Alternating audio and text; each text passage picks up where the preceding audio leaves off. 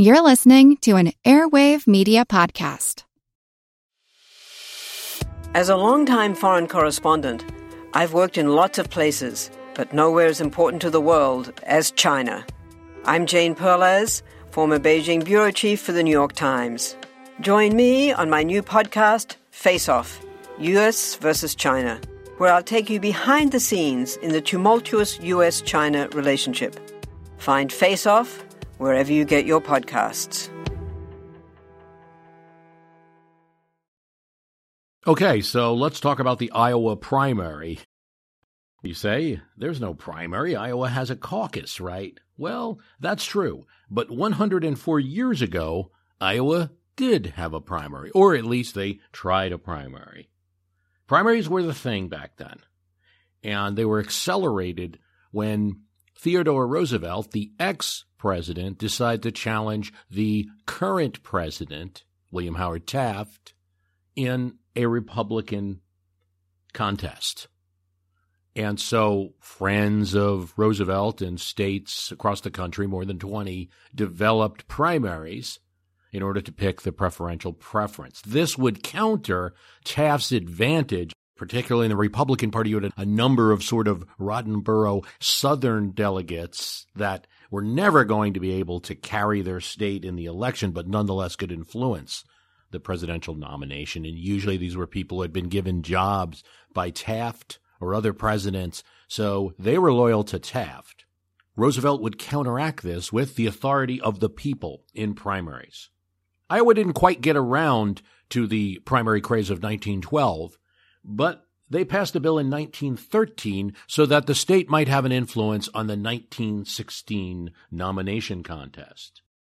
So they made the right arrangements for elections in the various counties. That's going to include staffing, ballot counting operations, payroll, making sure that there's locations to vote in, advertising the primary. It cost the state of Iowa $122,000, a princely sum at that time. And in 1916, none of the major party candidates actually signed up to be on the ballot, and only a third of Iowa voters actually showed up. The governor, William Harding, started grumbling about this, and in 1917, the primary was repealed. Harding is not the future president, Warren Harding. This is William Harding, governor of Iowa. He'd become infamous a few years later for two things. One is that he instituted the so-called Babel Law, which required the speaking of English in Iowa. This was during World War I. And there are a number of German-American communities in Iowa, none too pleased with this. And then the next year, he was impeached for, it was alleged, taking a $5,000 bribe in order to pardon a prisoner. He was later acquitted, but he was finished in American politics. But on this front, Harding and everyone else were in lockstep. Iowa didn't need a primary. They needed to go back to their roots. Harding made clear in his message, again, arguing for the repeal of this Iowa primary, that the spirit of the idea of the primary should be preserved, and that is to remove the control of a few political bosses over the nominating process in the country. And Iowa would do this, but in the way it was used to, a caucus system, used to pick Iowa's delegates to go to the party convention. A caucus, we think, is an Algonquin word for a meeting of tribal leaders, meeting of people who should be of like minds. It's a less formal political process. It's cheaper, and it's well suited for rural areas. And Iowa is known to be the main caucus. It's conducted slightly differently in different places, but it all shares that quality to avoid the cigar-filled smoke rooms where nominees picked. And so, pretty soon, 1,600-plus caucus size of all types, people will meet in Iowa and choose a nominee. In this year, it's not the Republican Party where that's going to be so important, although there will be a caucus. It is in the Democratic Party. Now, most of these caucuses are going to happen in high school gymnasiums, church basements, dancing halls, and fire and ambulance volunteer company buildings, wherever there's an equivalent space. There are some interesting caucus sites. In 2016, at least, there was one in a gun store, a nature preserve, a grain silo, and perhaps my favorite is Jimmy B's in Bernard, Iowa, which is a bar that will host a Democratic caucus, or at least it did in 2016.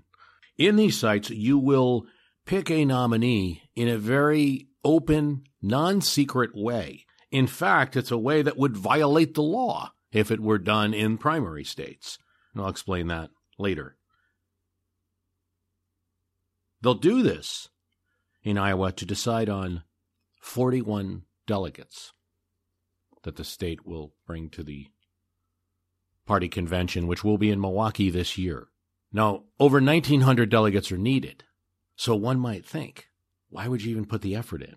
But Iowa has never been about the delegates. It's always been about the momentum. And it's been a kind of first chance, really, for a candidate to get their name with winner next to it.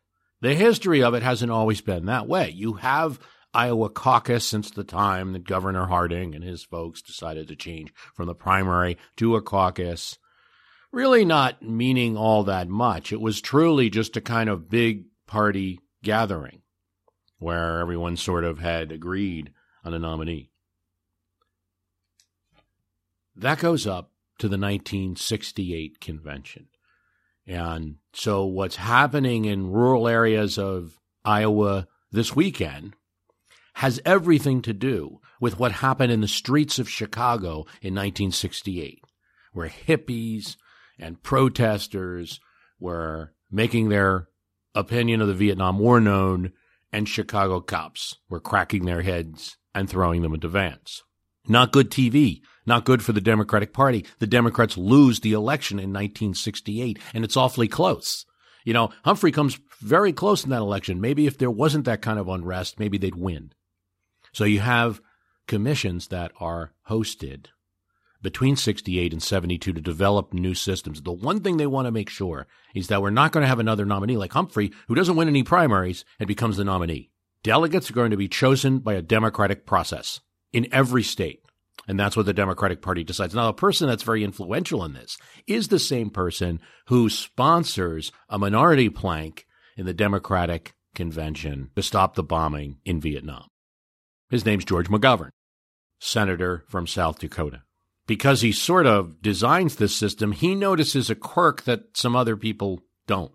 And that is that Iowa, because it's a caucus state, and not just a caucus state, but it has several points to its caucus. So you have the famous and public caucuses that we're going to see coming up very soon. Then there's county conventions and there's state conventions. And then you go to the national convention. And all of this took a lot of time.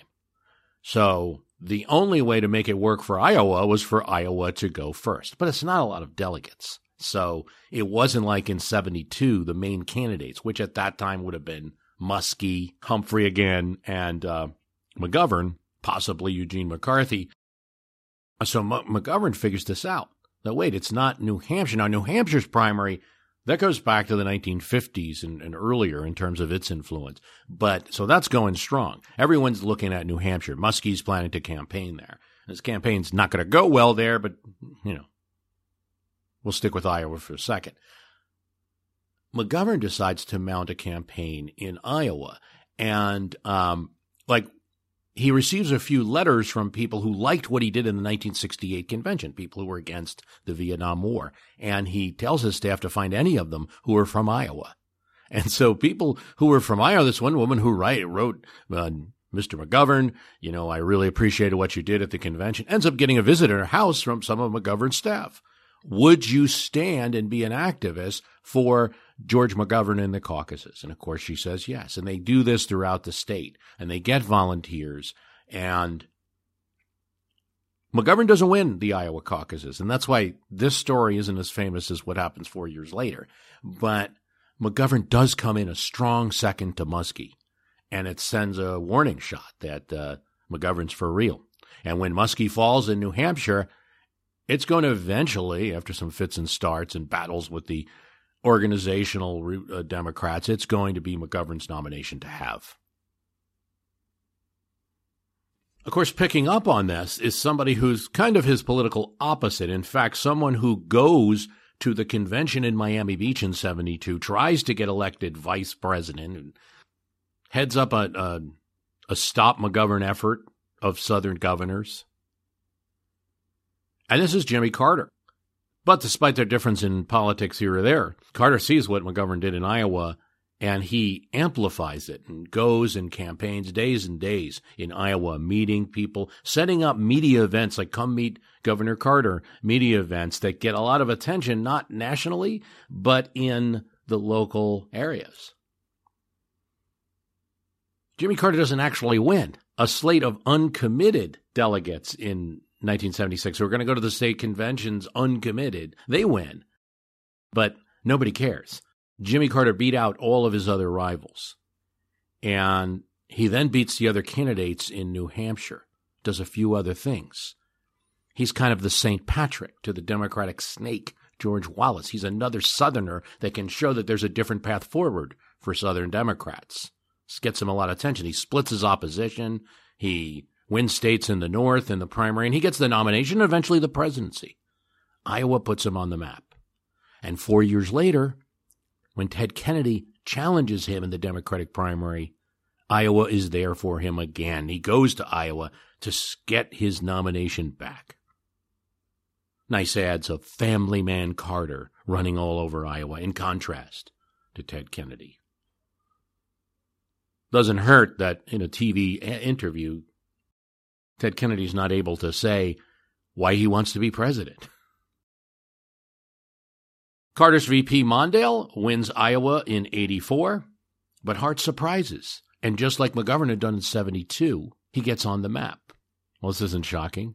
Guess who was McGovern's campaign manager? Gary Hart. He uses that to then win New Hampshire. Winning a race between, as he says, a president and an astronaut. Improbable, eclectic. Iowa builds its reputation. In 1988, it's Gephardt. And you begin to see what I think is a shattering of this plan that McGovern, Carter, Hart have, which is go to Iowa, get momentum, work the local crowds, get that momentum, and build it into a national race. Well, Gephardt wins Iowa, but he's not able to translate it into anything else. New Hampshire is going for Dukakis, a local favorite.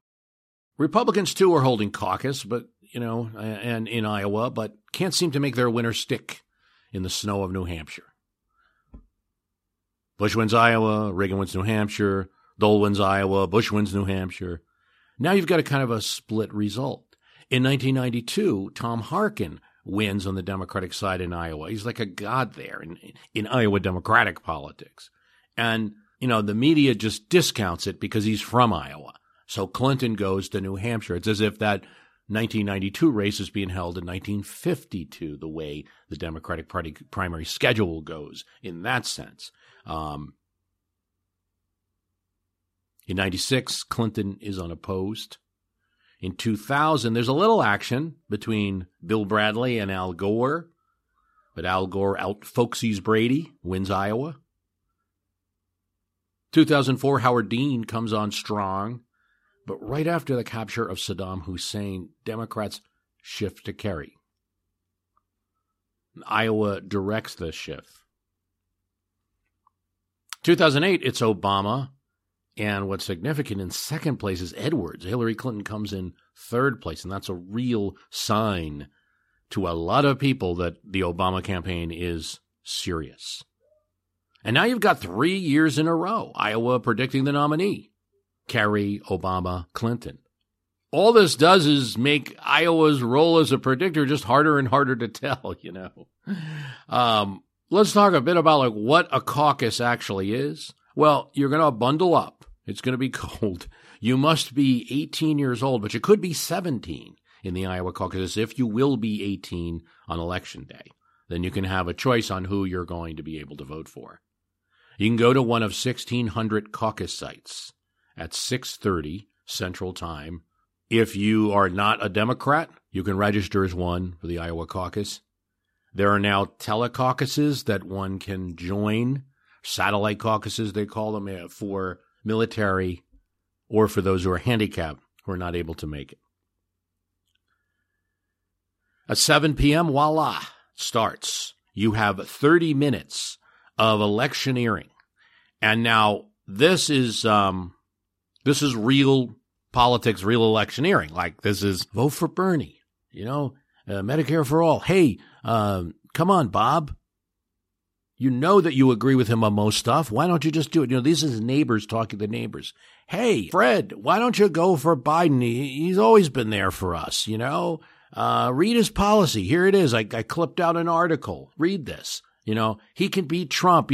Whatever arguments they want to make, this is what it is. And of course, it's more organized than that in most places. The campaigns try to have precinct leaders, caucus leaders, who are going to direct a lot of this attempted persuasion. Now, I'm in a primary state, and if you're in a state that's having an election and you try to do this type of electioneering in one of the voting locations, they're going to kick you out. And a caucus, this is exactly what you're supposed to do. As you feel moved by arguments, or if you came to the building already decided that you're going to be there for Elizabeth Warren, or you're going to be there for Buttigieg, or you're going to be there for Biden, you stand in a designated area that will be for that particular candidate. And there may also be an area that develops for uncommitted people or, undecided, still open-minded. That's okay too. You can stand there during this part of the process. But after 30 minutes, now everybody's in their places.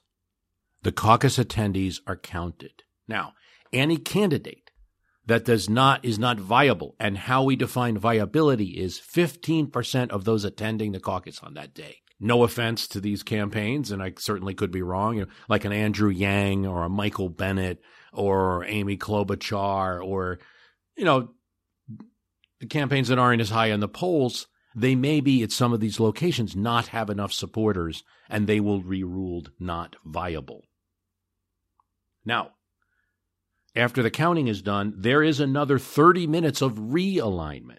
Very active politicking. And here, in certain areas, depending on who's doing the talking, who from the campaign is leading it, which caucus you're attending. I mean, it could be everything from, I like this guy's healthcare plan, you should like it, read this article, he's going to be good for farmers, look at his policy on ethanol, et cetera, to, hey, maybe there's a job for you. All things like this are the kind of discussions that people have. But if your candidate was not viable, you got three options here now.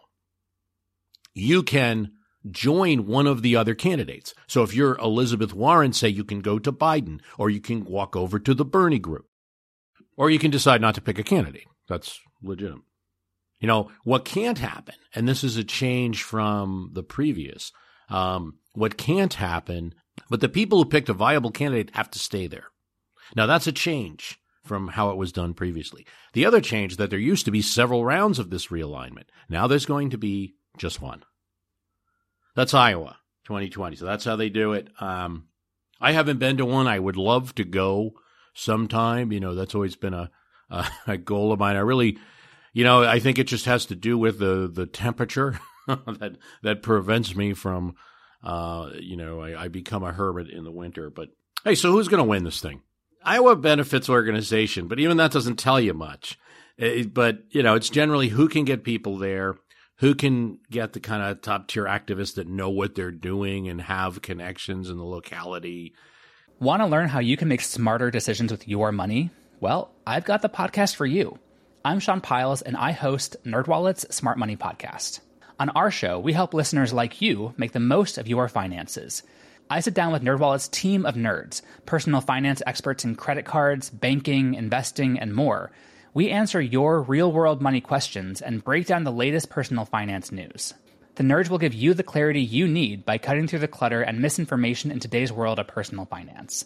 We don't promote get-rich-quick schemes or hype unrealistic side hustles.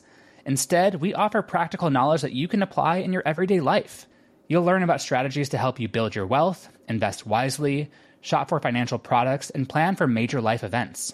And you'll walk away with the confidence you need to ensure that your money is always working as hard as you are. So turn to the nerds to answer your real-world money questions and get insights that can help you make the smartest financial decisions for your life. Listen to NerdWallet's Smart Money Podcast wherever you get your podcasts. Who has the most enthusiastic volunteers? I mean, I initially look at that and I read Bernie and Biden, but that's really simplistic, right?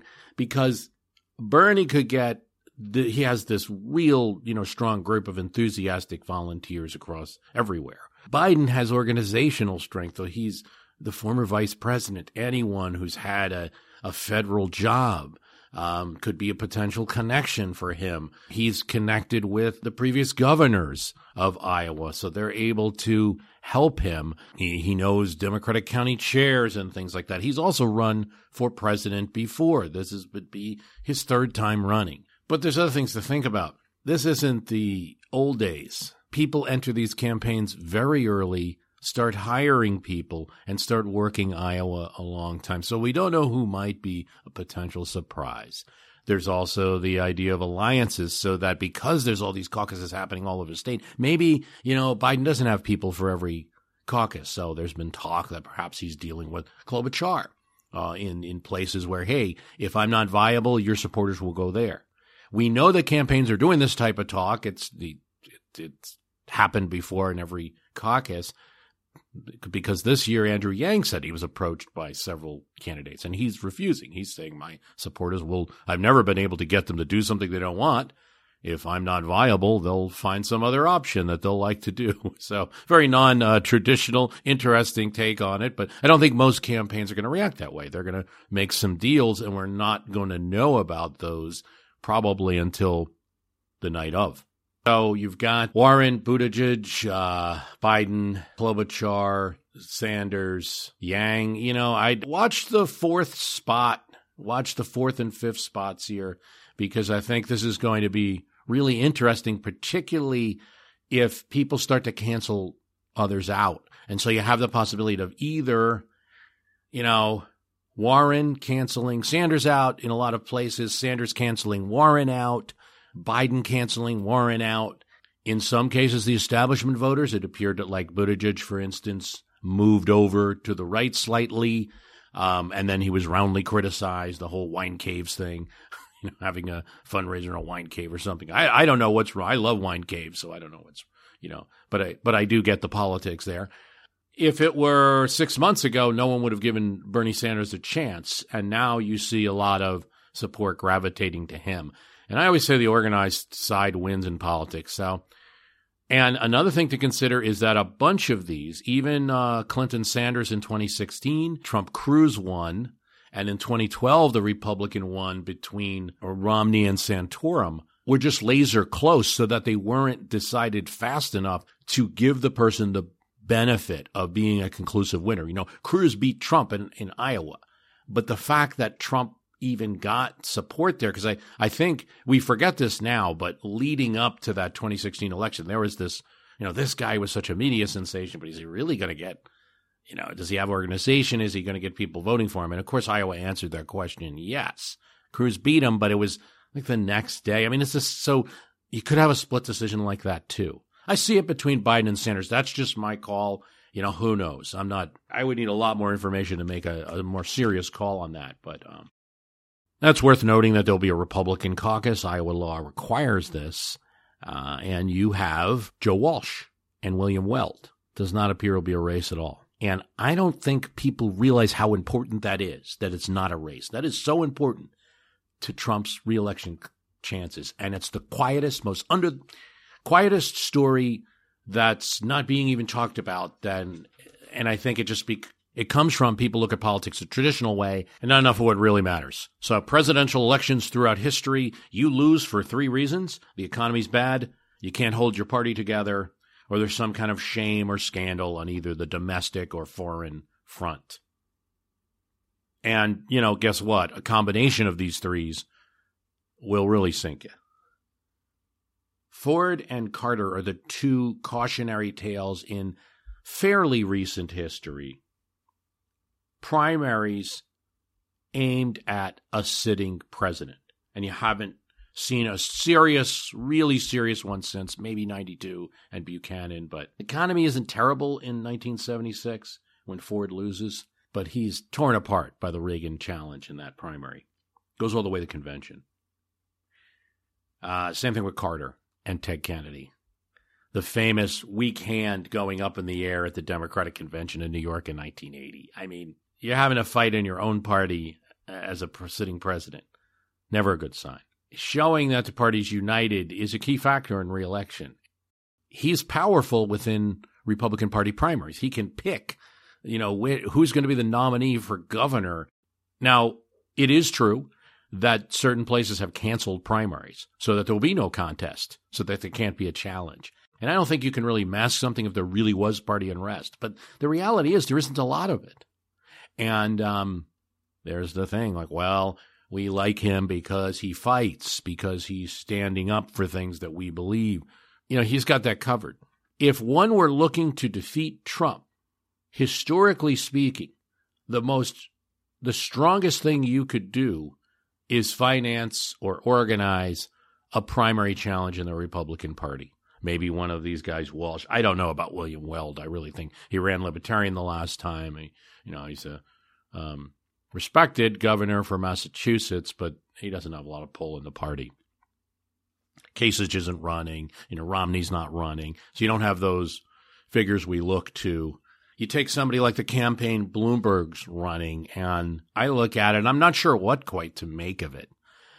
Best thing I can think with Bloomberg kind of spending a lot of money on ads and maybe raising his own poll numbers a bit, but is that he thinks it's going to be a fracas after Iowa and New Hampshire. It's going to be split between Iowa, New Hampshire, South Carolina, maybe a race for the later states and then for the convention, and then he can swoop in because everyone else will have beat each other to death and will be bleeding, and then he has the money to keep going. I think he would have worked a lot better as a Republican, which he used to be, and running a primary campaign as a Republican. Had he done that and you forced Trump to fend off a very expensive primary campaign, it'd be more effective in beating him, if that's the goal that you want. New York mayor generally is not going to win the presidency. I had a whole podcast on that. Just too far out there for the rest of the country.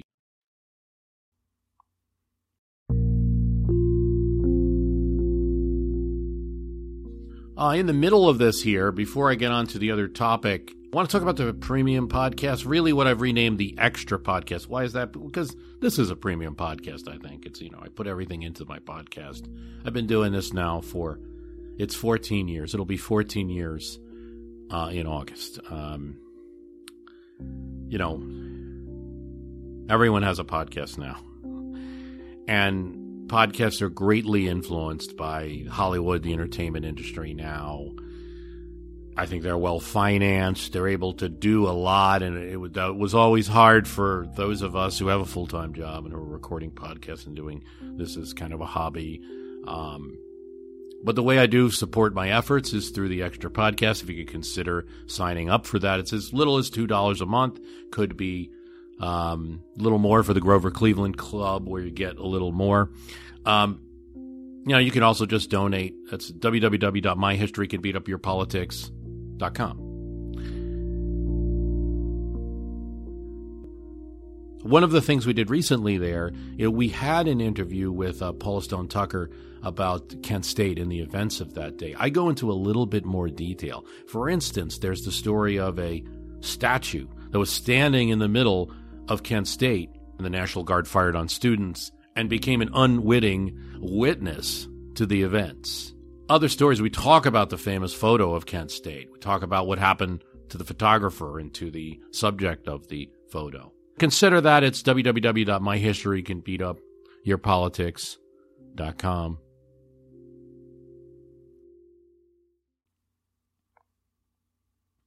I do listen to other podcasts. I was listening to one called The City. I advertised for them on their first season, which was about Chicago. Their second season is about Reno, and how this city that's kind of known for loose morals and divorce and strip clubs and things like that is dealing with gentrification and the arrival of tech businesses, namely the Tesla battery plant, but also others. Amazon's there too. So these two forces dealing with each other, the conflict. I think the City podcast does a pretty good job with that. I'm not advertising for them on this one. This is just all me saying it. It is a Wondery podcast.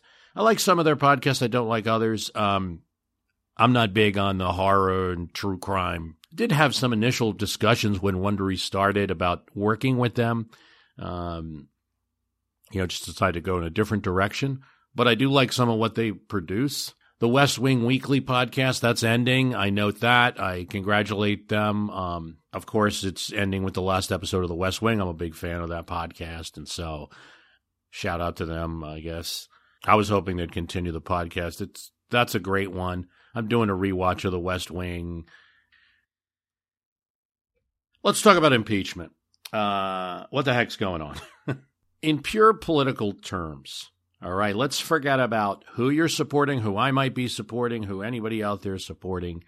If you tried to find something that would be good for both parties' bases, I mean, if the two parties got together secretly, and I don't believe they did, but if they did and said, what can we do to each boost each other?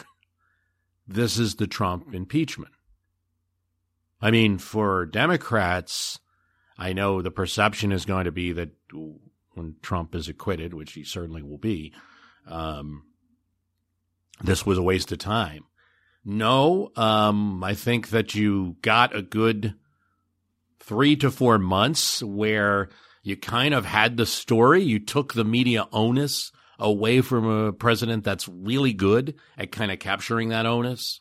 You raised questions, were able to get a forum, and more importantly, prior to the impeachment, I think there was a lot of pressure on Democrats in the House, at least, and other Democrats from AOC or other people that are pushing them.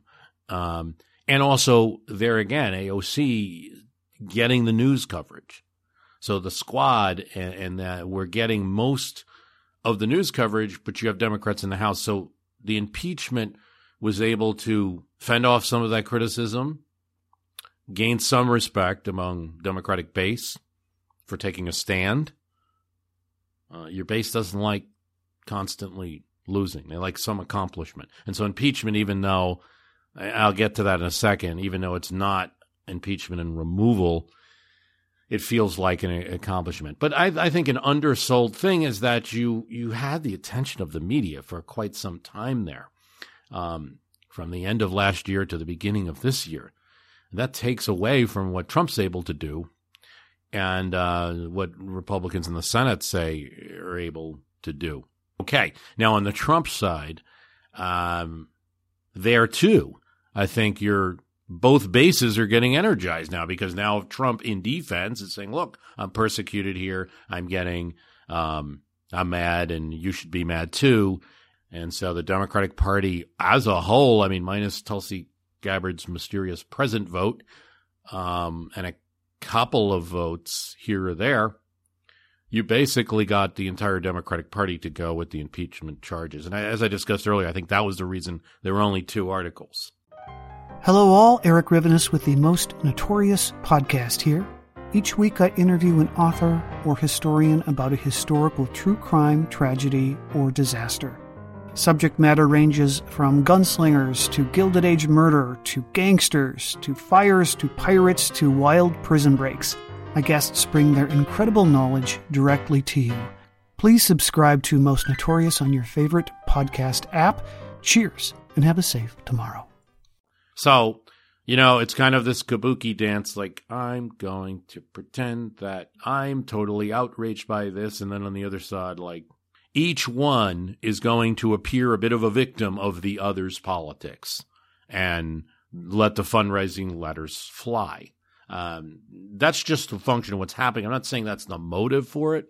Impeachment. I discussed on a previous one with David Priest about the conditions of impeachment, when you hear that it's unconstitutional, there's no way that it can be unconstitutional. It's written in the Constitution. When you hear that it can't be done in an election year, that's absolutely not true. The impeachment of Andrew Johnson was in the election year of 1868. He was a potential candidate for the Democratic nomination. He received votes at that convention. Horatio Seymour ended up being the nominee, but he was viable at that convention. There's nothing that says you can't do it right before an election. Otherwise, it would have been written in the Constitution that way. You can argue that it doesn't make sense to do it. You can argue that you don't like it or something like that, but you can't argue that it's unconstitutional to do it, I believe. It's completely constitutional. I think both sides have more to their arguments than what they're actually saying, right? So on the Democratic side, it's going to be this kind of like, well, okay, it's not really just about one phone call, although it is in our articles.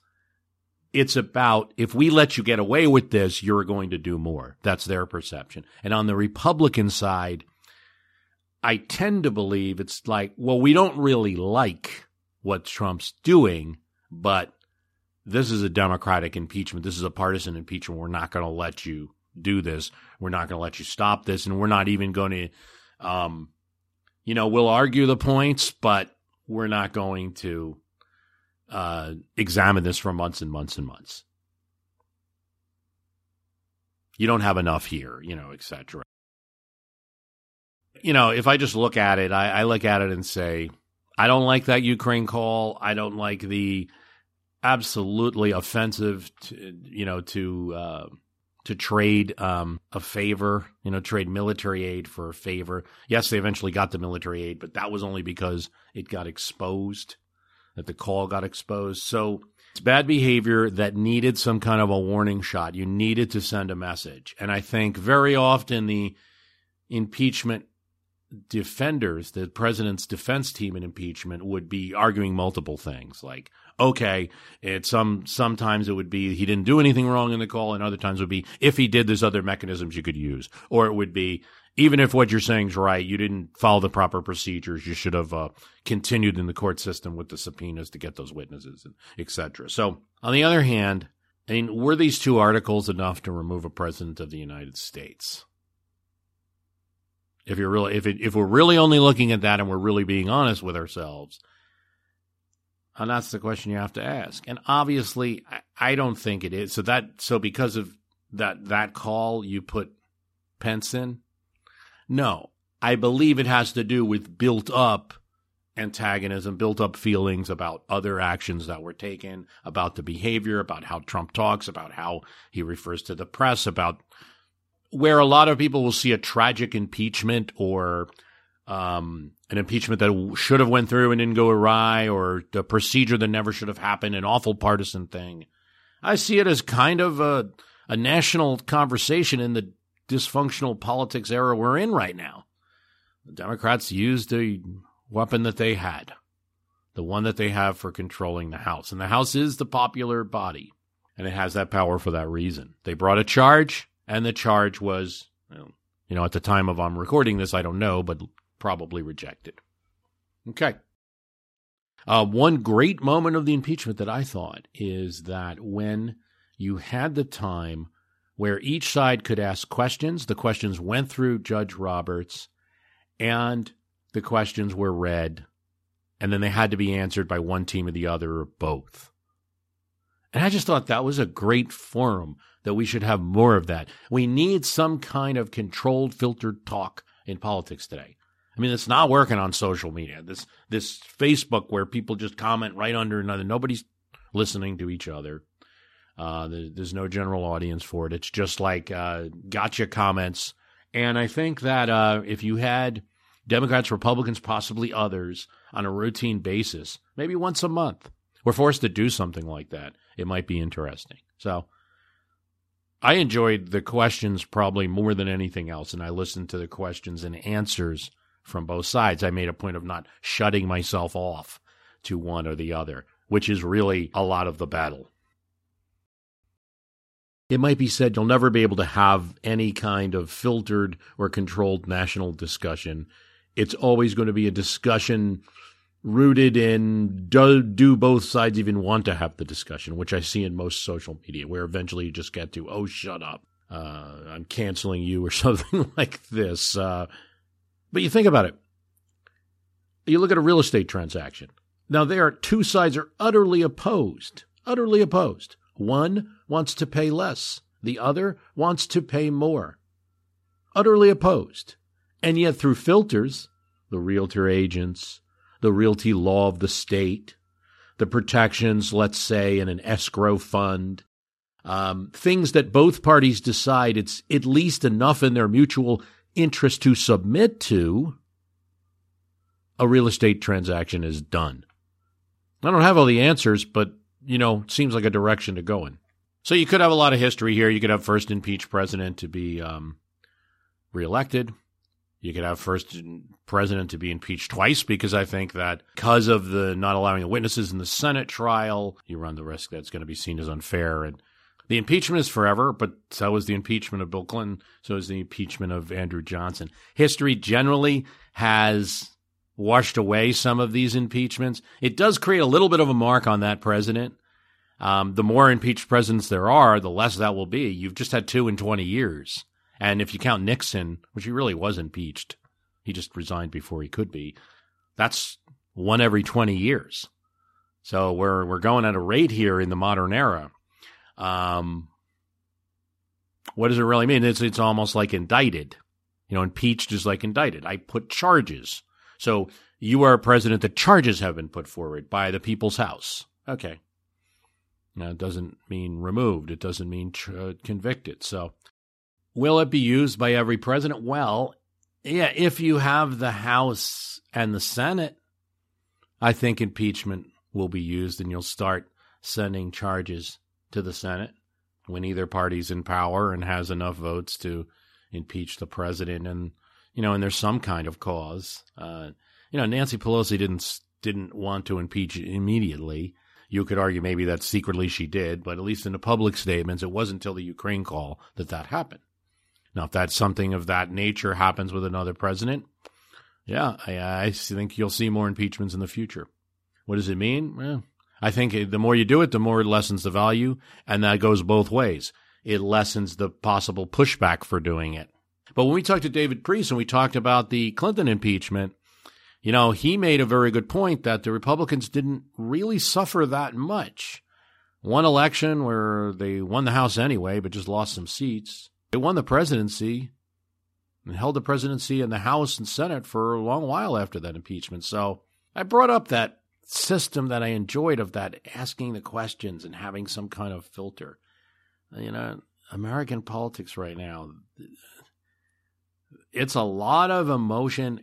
Things were always partisan. You have to really go back. You don't have to go back to Washington if you don't want to. You don't have to go back to the Civil War, people, beating people to the Senate with canes. But just go back to the Bush administration. And if you think things weren't partisan in the early 2000s, you're crazy. I mean, some of the websites about George W. Bush at the time, and the way Democrats were treated. I mean, 2004 Bush ads showing Kerry, because of Kerry's policies, and then showing, body armor disappearing from soldiers in the field. I mean, just nasty politics were going on. They didn't have Twitter. They didn't have the pile-on kind of social media as much.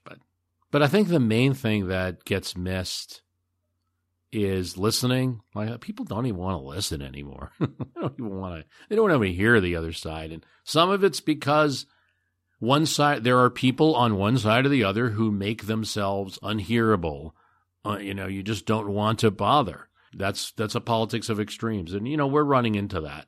Hey, I got a microphone, and I thought I'd talk a bit about the Iowa impeachment and, I guess, the universe.